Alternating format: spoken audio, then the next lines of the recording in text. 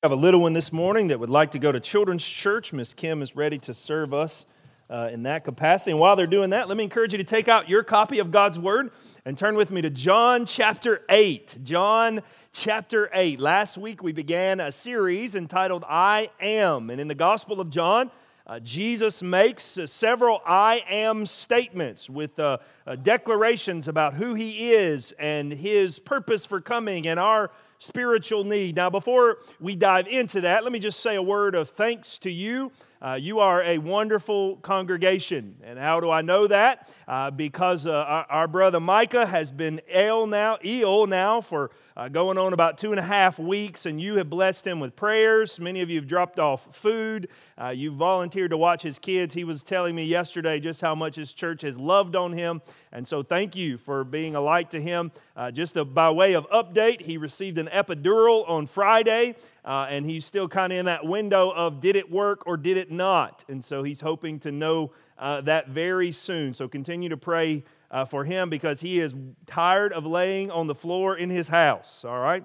And his wife is tired of him laying on the floor in his house. But y'all continue to pray for Micah. John chapter 8. Now we find ourselves in the middle of this I Am series, and I'll just quickly, I gave them to you last week, but since it was the first week, I want to show them to you again. I'll give them to you on the screen this morning. Jesus makes 7 I am statements about himself in the book of John. He's declaring himself. Now, just by way of understanding the Bible, we have 4 gospel accounts, Matthew, Mark, Luke, and John, and all 4 are written by an eyewitness or someone who spoke to an eyewitness, and they are different angles, but the same story of God, of Jesus revealing himself. And John, particularly his bent, if you will, his angle of reporting Jesus is to make sure we understand that Jesus is God in the flesh. John is declaring to us that this is God. And in fact, he would do this through these statements in John 6:35.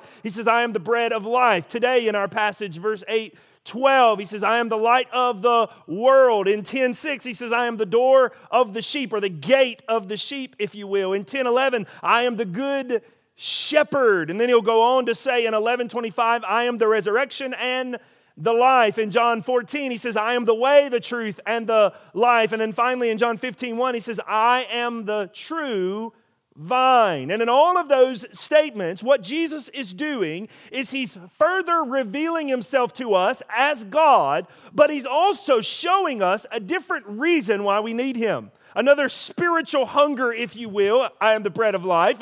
A reason why our soul needs Christ. And in fact, last week, when he says, I am the bread of life, he's reminding us that our soul, the very thing that we long for, the nourishment that we need, comes from him. Well, today in John chapter 8, verse 12, he declares, I am the light of the world. And he is making this statement to say that you must find me, you must follow me if you are to make sense of the world, of eternity, of God, of heaven, of everything. He is to be the light in which we find all truth, all knowledge, all understanding. He is the one that will beckon us out of darkness into salvation. This is what it means when he says, I am the light. And so this morning I want to read to you starting in verse 12 through verse 24. The conversation that he has goes all the way through verse 30, but we will see the gist of it by looking at the first few verses there. John chapter 8, verse 12. Again, Jesus spoke to them saying, I am the light of the world. Whoever follows me will not walk in darkness, but will have the light of life. So the Pharisees said to him, you are bearing witness about yourself. Your testimony is not true. Jesus answered, even if I bear witness about myself, my testimony is true. For I know where I come from and where I'm going. But you do not know where I come from or where I am going. You judge according to the flesh, and I judge no one. Yet even if I do judge, my judgment is true. For it is not I alone who judge, but I and the Father who sent me. Verse 17. In your law it was written that the testimony of 2 people is true. I am the one who bears witness about myself, and the Father who sent me bears witness about me. They said to him, therefore, where is your Father? And Jesus answered, you know neither me nor my Father. If you knew me, you would know him, my Father also. These words he spoke in the treasury as he taught in the temple. But no one arrested him because his hour had not come. Verse 21. So he said to them again, I am going away, and you will seek me, and you will die in your sin. Where I am going, you cannot come. So the Jews said, will he kill himself, since he says, where I'm going, you cannot come? He said to them, you are from below, and I am from above. You are of this world, and I am not of this world. I told you that you would die in your sins, for unless you believe that I am He, you will die in your sins. Would you pray with me this morning, Father? I ask you now, Lord, again, we just ask you to help us. Help us see the truth of your word. Lord, what we just read is your word. It is true. It is right. It is sufficient. It is all that we need for life and for eternal life. So, Lord, even as we read these words off this page of this book we hold in our hand, we are reminded, Father, that this is the living Word of God, that heaven itself is speaking to us this morning. And so, Father, I pray you would help us. Help us, Father, to open our ears and, Father, our eyes, that we would see you again, that we would be moved by the glorious presence of your Spirit, and your Word would teach us. Lord God, I pray this morning, I pray for the one who, Father, they limped in today. They find themselves beat down, broken, hurt. Life has thrown them in the throes. Father, I just pray that they would see again that Jesus is the light, and that following Jesus is good and profitable and worth it. And that, Father, there is coming a day where you will deliver us home, and death will be no more. And all of the pain and suffering and sorrow and sickness and darkness of this world, Father, it would be vanquished. Lord God, I pray as we read your word that the one who's struggling, their eyes would be lifted, their hearts would be stirred. Father, I pray for the one who walks in this morning and they're not right with you, whether it be sin in their life, whether it be just lostness. Father, I pray that they would see the light of Christ and they would come running.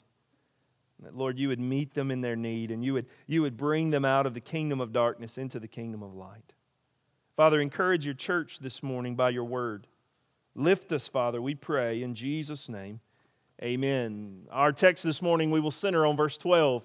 It is the verse where Jesus makes this proclamation, I am the light of the world. If you follow me, you won't be in darkness, but you'll have the light of life. You'll have goodness. He says this proclamation, and then he gives a promise with it. So I want you to see three truths from the text this morning that will help us understand Jesus declaring, I am the light. First, I want you to see Jesus' grand assertion. I want you to see this declaration that he makes. I want you to understand what he's doing when he declares, I am the light of the world. That this is a bold statement for him to make. This is a shocking statement for his listeners. The Bible would tell us there in verse 20 that he is teaching in the treasury. Now, this is also known in the Temple Mount as the court of women, When you got to the Temple Mount in Jewish world, up on the mountain of Jerusalem there in the center of the city, the temple of God was built with layers and courtyards and walls. And the first courtyard would be the courtyard of the Gentiles, where everyone was allowed to pass through. And then the next courtyard would be the one of women, where the ladies and the Jews would gather together, and there would be great festivals and feasts in this courtyard. And then you would go further and further in until you got to the Holy of Holies, the place where the priests would make the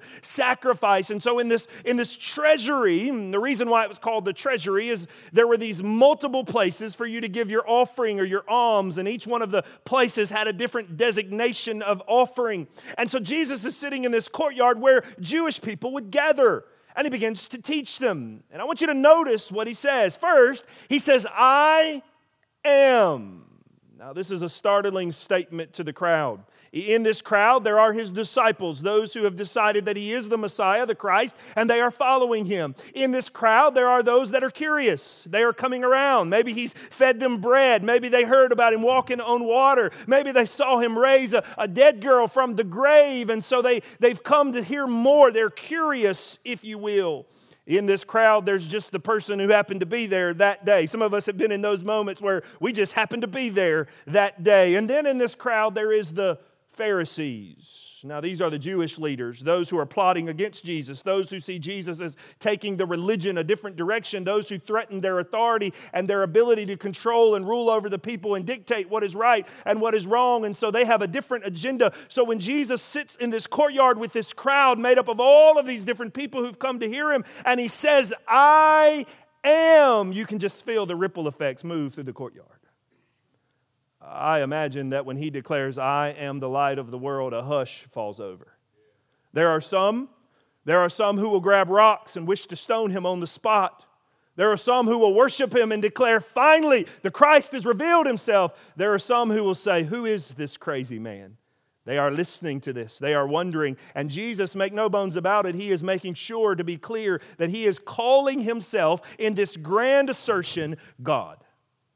He is saying, I am God. Now, how do we know this? Because the Bible would tell us in the book of Exodus that God called Moses to deliver the children out of captivity.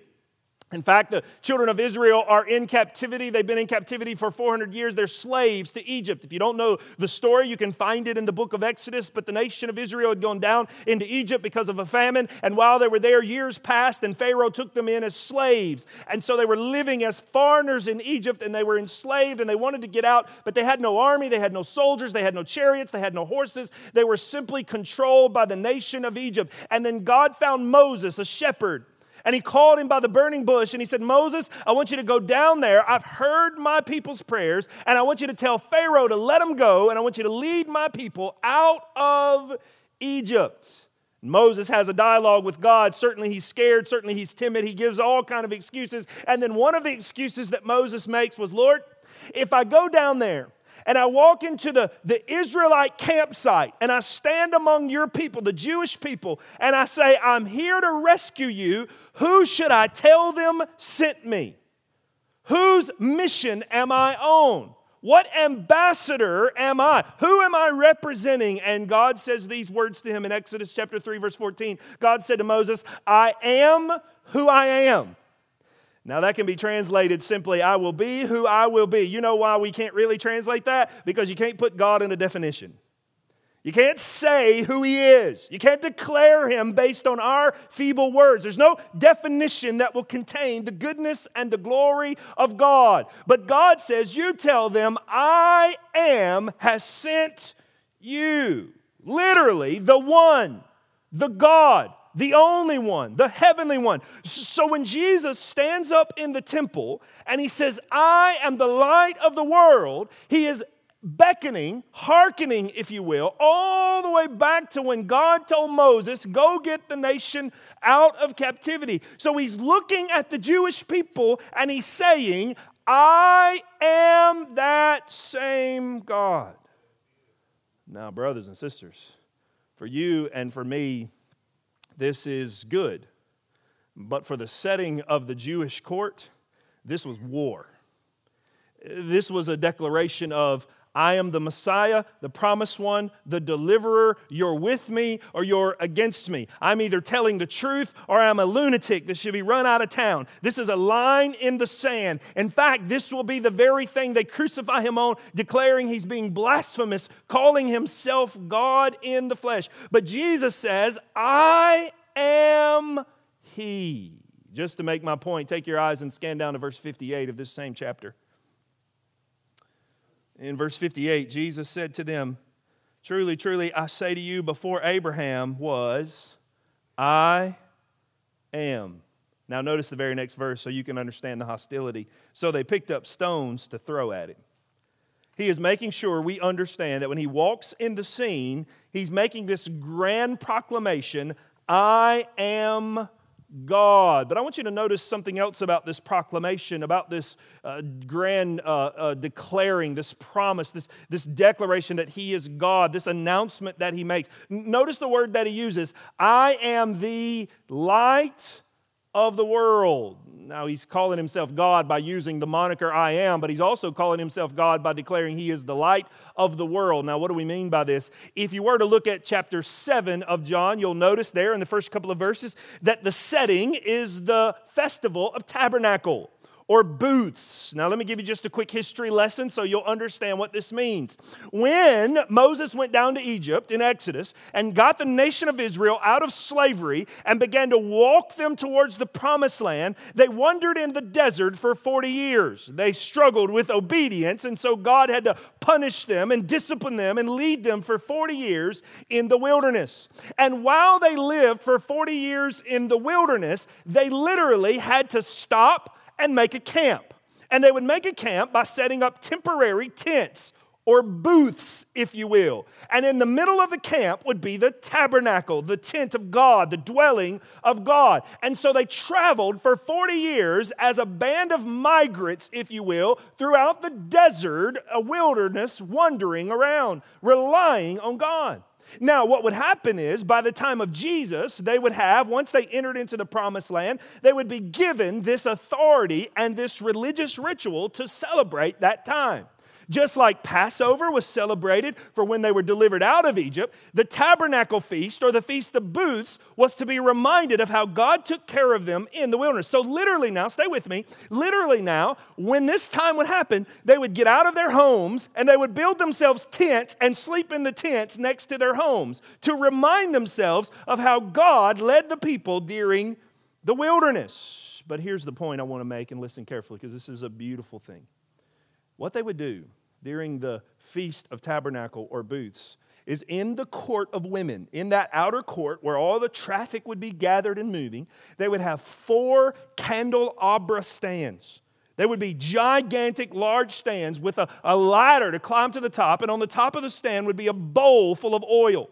And at night, they would light the bowls of oil, and this flame would erupt out of the middle of the temple of Israel, and it would light up the whole temple, and it would light up half of Israel, half of Jerusalem, because of this giant flame blowing up. And the flame was to represent that God was with the people in the Old Testament. In fact, let me give it to you in Exodus 13:21. It says, "And the Lord went before them by day in a pillar of cloud to lead them along the way, and by night in a pillar of fire, that they may light, they may travel by day and by night." So get the picture now. In the temple, while Jesus is teaching, "I am the light," during the night before, they would have these 4 huge candles burning bright, torches blazing in the night. And they were to celebrate the fact that God the light had led the nation of Israel back in the Old Testament. So they were literally celebrating that God is the light. Now do you get it? Jesus, after them having this festival all night long of dancing and singing, Jesus stands up while the smoke is still coming off the oil that had burned all night. Jesus, in the middle of the temple where they've been celebrating that God is their light, Jesus stands up and says, "I am the light." Now get it, don't miss it.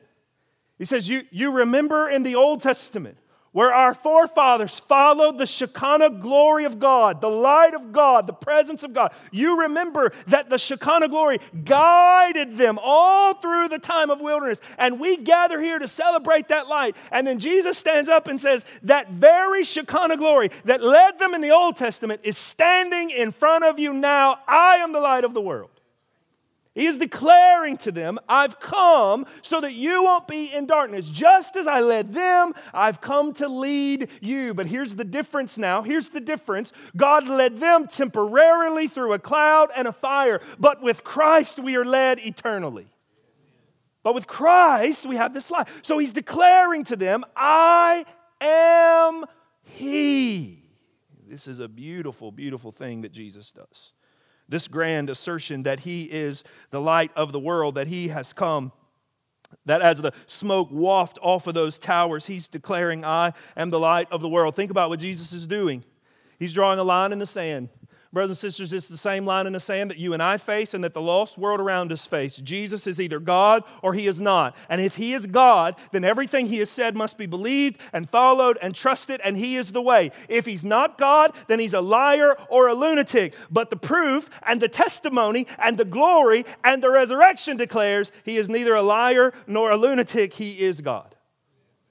And so now, if He declares, I am the light, I am He, then we have no choice but to follow Him. We have nowhere else to look but to follow Him. We have nowhere else to go but to seek Him as the Shekinah glory of God, the presence of God, the light of God for us. And so Jesus is very clearly drawing a line in the sand. And He says, I am the light of the world. Just to be clear, light all through the Old Testament is representative of God. The prophets were told in Isaiah would say, "Oh, Jacob, follow the light of God." And in Psalm 27:1, it says, "The Lord is my light and my salvation. Whom shall I fear? The Lord is my stronghold and my life. Whom shall I be afraid?" He is what guides us. We celebrate the fact that He is the light for us. And so what is Jesus doing? He's making an assertion. He's making a statement. He's making a line in the sand. Jesus is God. Now I want you to notice a second truth from the text. Not only is Jesus making a grand assertion, but He's given us a great assurance. Look at verse 12 again.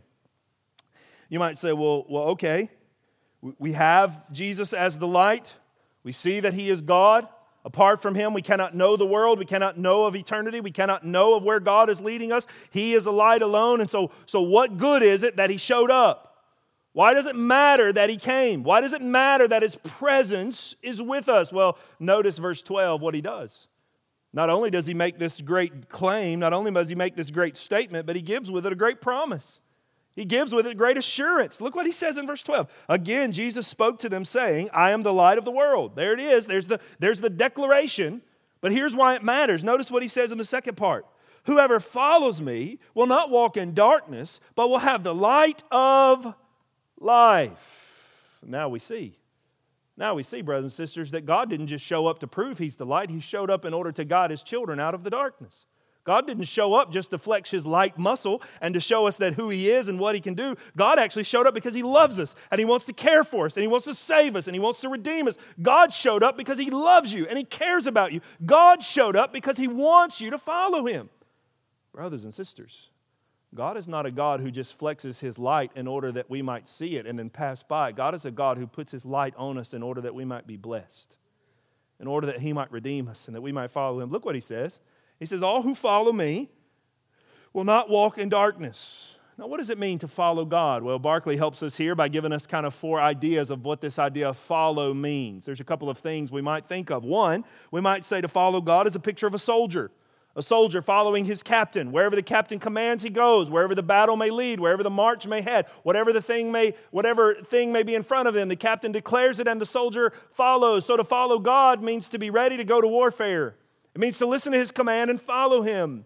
Maybe it's not just a soldier, but it's also a bondservant. To follow God is a picture of a slave, one who says, "This is my master, and I will do whatever he needs. I'm at his beck and call. Whatever joy I can bring to him, I will serve him." This is the call of the Christian to follow Christ. Maybe to follow Christ is the picture of one seeking wise counsel. When you need advice, you seek advice. You find those who might can help you and aid you. And once you receive that advice, you follow that advice. And when you don't follow that advice, well, you're a child and your parents laugh at you for not listening, right? And this is the idea. It may be when He says follow Jesus, He means like a soldier into war, we hear His command. Like a bondservant who serves his master, we are at His beck and call. Like one who seeks wise counsel, we listen to His ways. What does the psalmist say in Psalm 119? "Your word is a lamp unto my feet and a light unto my path." I want your wisdom to guide me and lead me. Maybe it's about advice, or maybe it's a picture of just following the law and the statutes. When we say follow God, maybe we mean a soldier who listens to command. Maybe we need a bondservant who is there for his master. Maybe we one who's heard good counsel and sticks to his ways. Or maybe simply it's one who knows the statutes and the rules and obey Him. Listen to me now. I want to give you a clear definition of what it means to follow Jesus. Read His word and do what it says. In fact, Jesus' half-brother James, who had heard Jesus speak over and over and over and over, writes in his letter in James, he says this words, "For a man to know what's right in his heart and not to do it, to him it is a sin." The idea here is simply this: to follow Jesus is to obey Him, to do what He's called us to do. What does that mean? Well, Jesus would sum it up for us in the 2 great commandments. Love the Lord your God. Love Him with all your soul, with all your heart, with all your strength, with all your might, with all your mind, with everything that you are, with all of your being. Love God in every decision, in every relationship, in every place, in every purpose, in every time, in every encounter. Love the Lord Jesus. And then what is the second one? Love people. Love others. Love the very imago Dei, those that have been created by God. Love those that are walking in His image. It didn't say love some people, love those people or that person. It says love your neighbor. Love everyone. Love them because God loves them. How do I know God loves them? Because God came for them. I am the light of the world. This is the picture of following Jesus. You might say, well, Pastor, I'm working on this. I'm going in this way. Listen, I'm not the sharpest tool in the shed. I'm not the brightest bulb in the box. My elevator don't always go to the top, but I know one thing. If the Bible says it, try to do it. Follow the Lord Jesus. Do what He says. In fact, He would tell us through the Apostle Paul, we are no longer to walk in darkness, but to walk in good works, worthy of the calling that we've been given. We are to walk and follow Jesus. Now I want to give you an example of how that. Take your Bibles with me. Turn with me to Numbers chapter 9. Numbers chapter 9. If you're using one of our pew Bibles, you'll find it on page 118.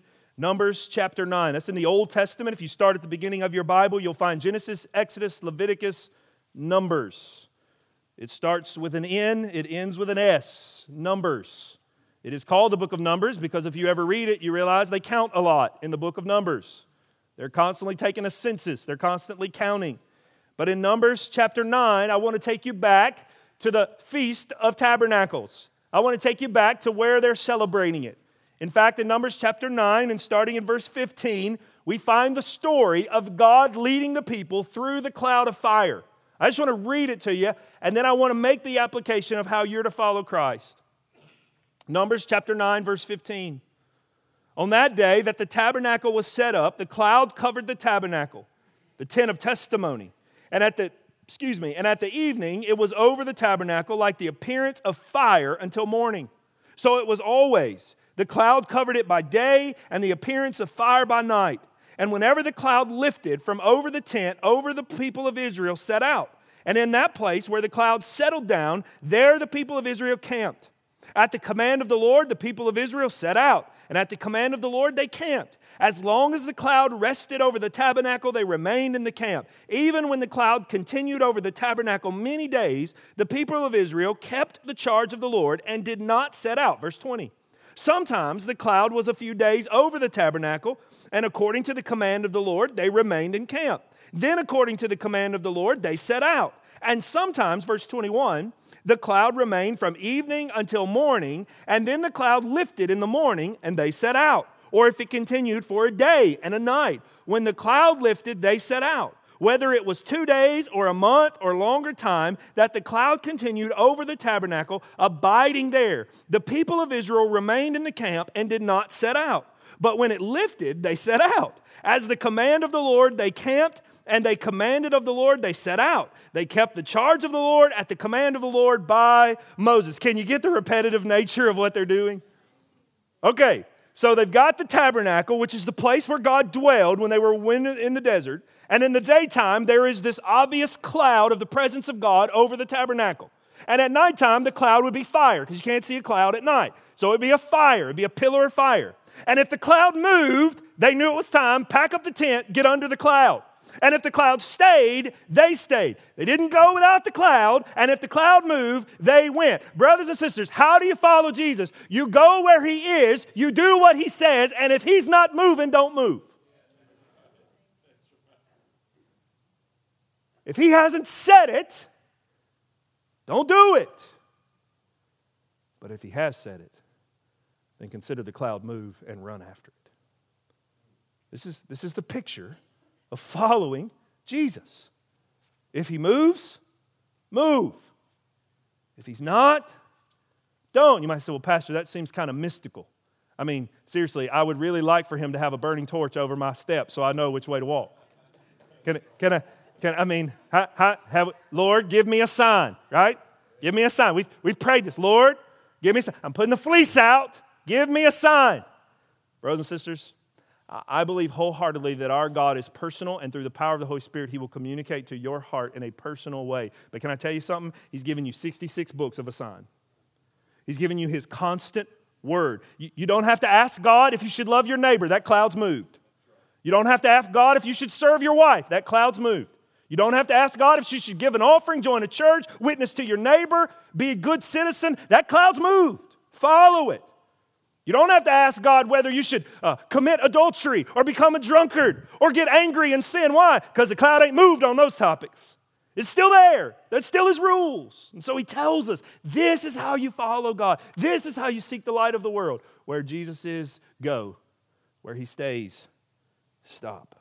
Ephesians 5:8, walk as children of the light. I want you to notice the last part of this promise. Whoever follows me will not walk in darkness, but will have the light of life.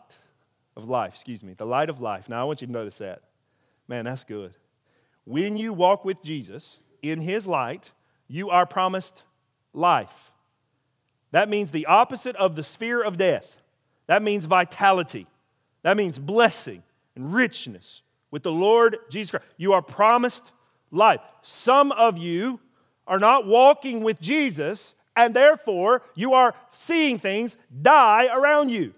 You are seeing things struggle around you. There's not vitality in your spiritual life because you're not following Jesus. Follow Jesus, and there will be life. Like the plant that needs the sun, the soul needs Christ.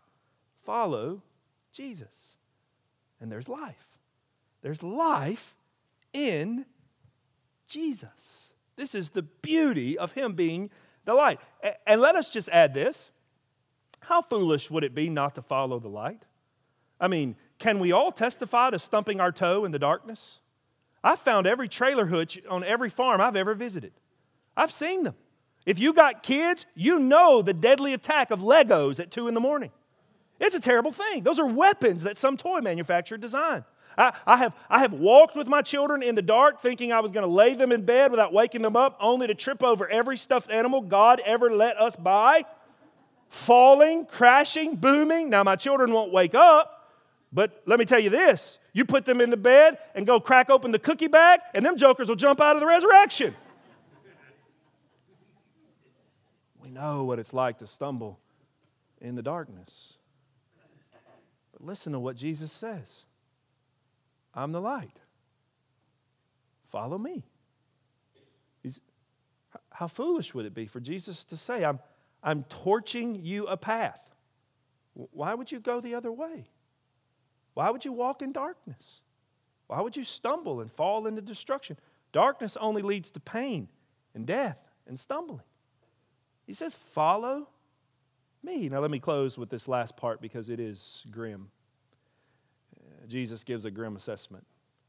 You see, there will be many that won't follow Him. In fact, we won't read it all, but in verses 13 through 24, they begin to question Jesus. They say, how can you tell us this? How can you do this? In fact, in verse 13, they say, how can you give testimony about yourself? In the Jewish system, they had to have 2 witnesses, and you were not necessarily allowed to testify about yourself because obviously self-testimony is prejudice. So we need corroborating evidence here. How can you testify about this? You're not following. And what does Jesus say in verse 14? Even if I was testifying myself, it'd be right. I'm always right. I don't hold. He said, you judge by the flesh. I don't hold by your standards. You can't contain me. I am. But I want you to notice what He says. He says in verse 15, you judge according to the flesh. I judge no one. Yet even if I do judge, my judgment is true. For it is not I alone who judge, but I and the Father who sent me. In fact, in this whole passage, He will say the Father who sent me about 5 times. He will confirm that I have a witness. It's God. He was there when John baptized me and said, this is my Son whom I'm well pleased. He was there when I raised the dead. He was there when I walked on the water. He was there when I made the storm stop. Only God could do those things. The Father is giving testimony to me. But I want you to notice verse 21 because here's where we'll close. He says in verse 21, so He said to them again, I'm going away, and you will seek me, and you will die in your sin. Where I'm going, you cannot come. I want you to notice a couple of words there, and we'll be done. Here's what I want you to see. First, He says, you will die in your sins. The word sin there is singular. He says, you will die in your sin. Here's what He simply means. He means unbelief.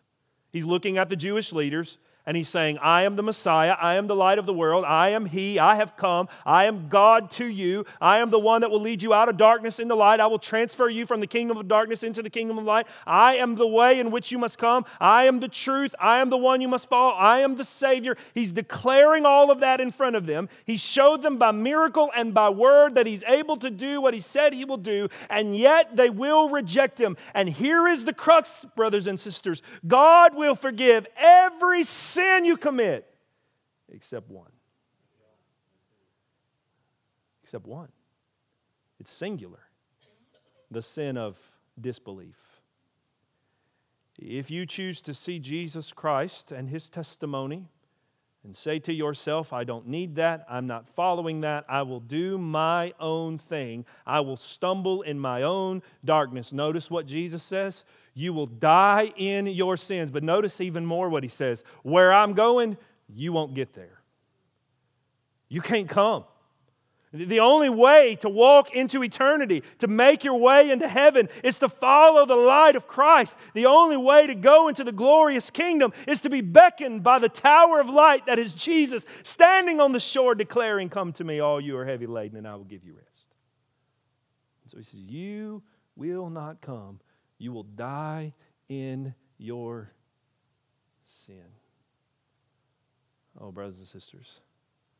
For those of us that are believers and we know Jesus Christ, this is a verse of rejoicing because that's who we used to be.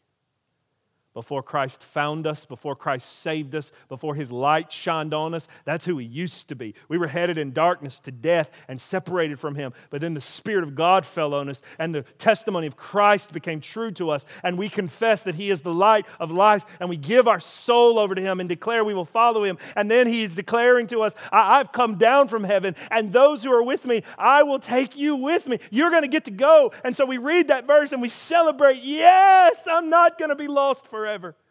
God has saved me. Oh, but brothers and sisters, let us in the moment of celebration read it with sobriety. If you don't know Jesus, you will die in your sins. And here's the worst part of this passage. He's literally talking to the people who are lighting torches in religious celebration, thinking they are walking with God. Thinking they are on the right path. Oh, what a sobering reminder for us that our traditions and our religions and our candle lighting will not save us. It is Christ and Christ alone. We must follow Christ.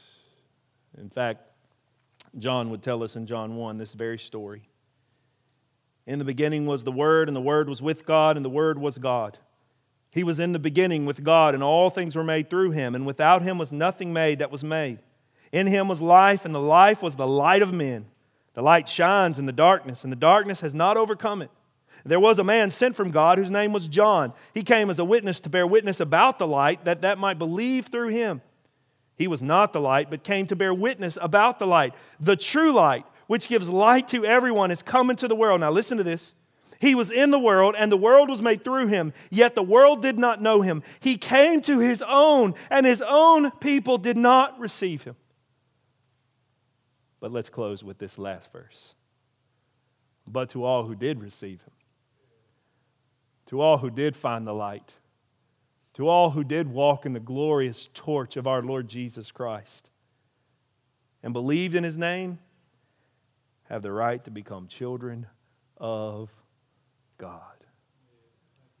Blessed be the light of our Lord. Would you pray with me, Father? We thank You that You are the light that has come to shine in our soul and save us. That it is not our works, our religion, or our rituals that save us. It is the fact that You came. You came in all of the glory of the Father. You came. And You shined Your light on our sin and our darkness. And Father, we thank You that by the power of Your Spirit, through repentance and faith, we believe. And You have received us, and You've called us Your children. And we are forgiven, and Your light will lead us all the way to heaven, that it glows now for the eternal kingdom. And Father, thank You that Your light will never leave us. And so, Father, we just praise You. We thank You. Lord, I pray now for the one that's here that they know You. They know You're their Savior. They know You're their Lord. But Lord, they're stumbling right now in some darkness. They find themselves not following You. They find themselves not camping under Your cloud. And so, Lord, I pray right now for the brother or sister in Christ that's sitting in this room that knows they are in disobedience. They're in sin. They're going the wrong way. They're stumbling in the darkness. Lord, would You convict their heart? Would they find themselves back under Your torch, Lord? Would they find themselves walking the right way? We don't want to be people that are disobedient, Father. We thank You that You promise to forgive us and not leave us. Lord, I pray for the one in this room that they don't open your word, they don't study it, they don't read it, they don't know where you're leading, they don't know what you want. Lord, give them a zeal to follow you. Give them the zeal to make sure they're always camped under the cloud. And Father, I pray right now for the one who's here that if they died at this moment, they would die in their sin and not go where Christ is. Spirit, would you fall on their heart? Lord, would they hear the words of John 1:12? For as many as believed in him and have received him, they have the right to be called sons and daughters of God. Brother or sister, listen to me now. Salvation is coming to Jesus and declaring he alone is the light of God. He alone is the way of salvation. He alone. Stop walking in your own way. Stop stumbling in your darkness. Turn from your sin and turn to Christ. Let today be the day of salvation. Father, I pray now as we stand and sing, you would lead us to obey you through prayer, through song. Lord, we even know people that need to hear your word. We know people that are in darkness and need the light. Give us a zeal to tell people about the great watchtower of Christ that shines, the lighthouse, Father.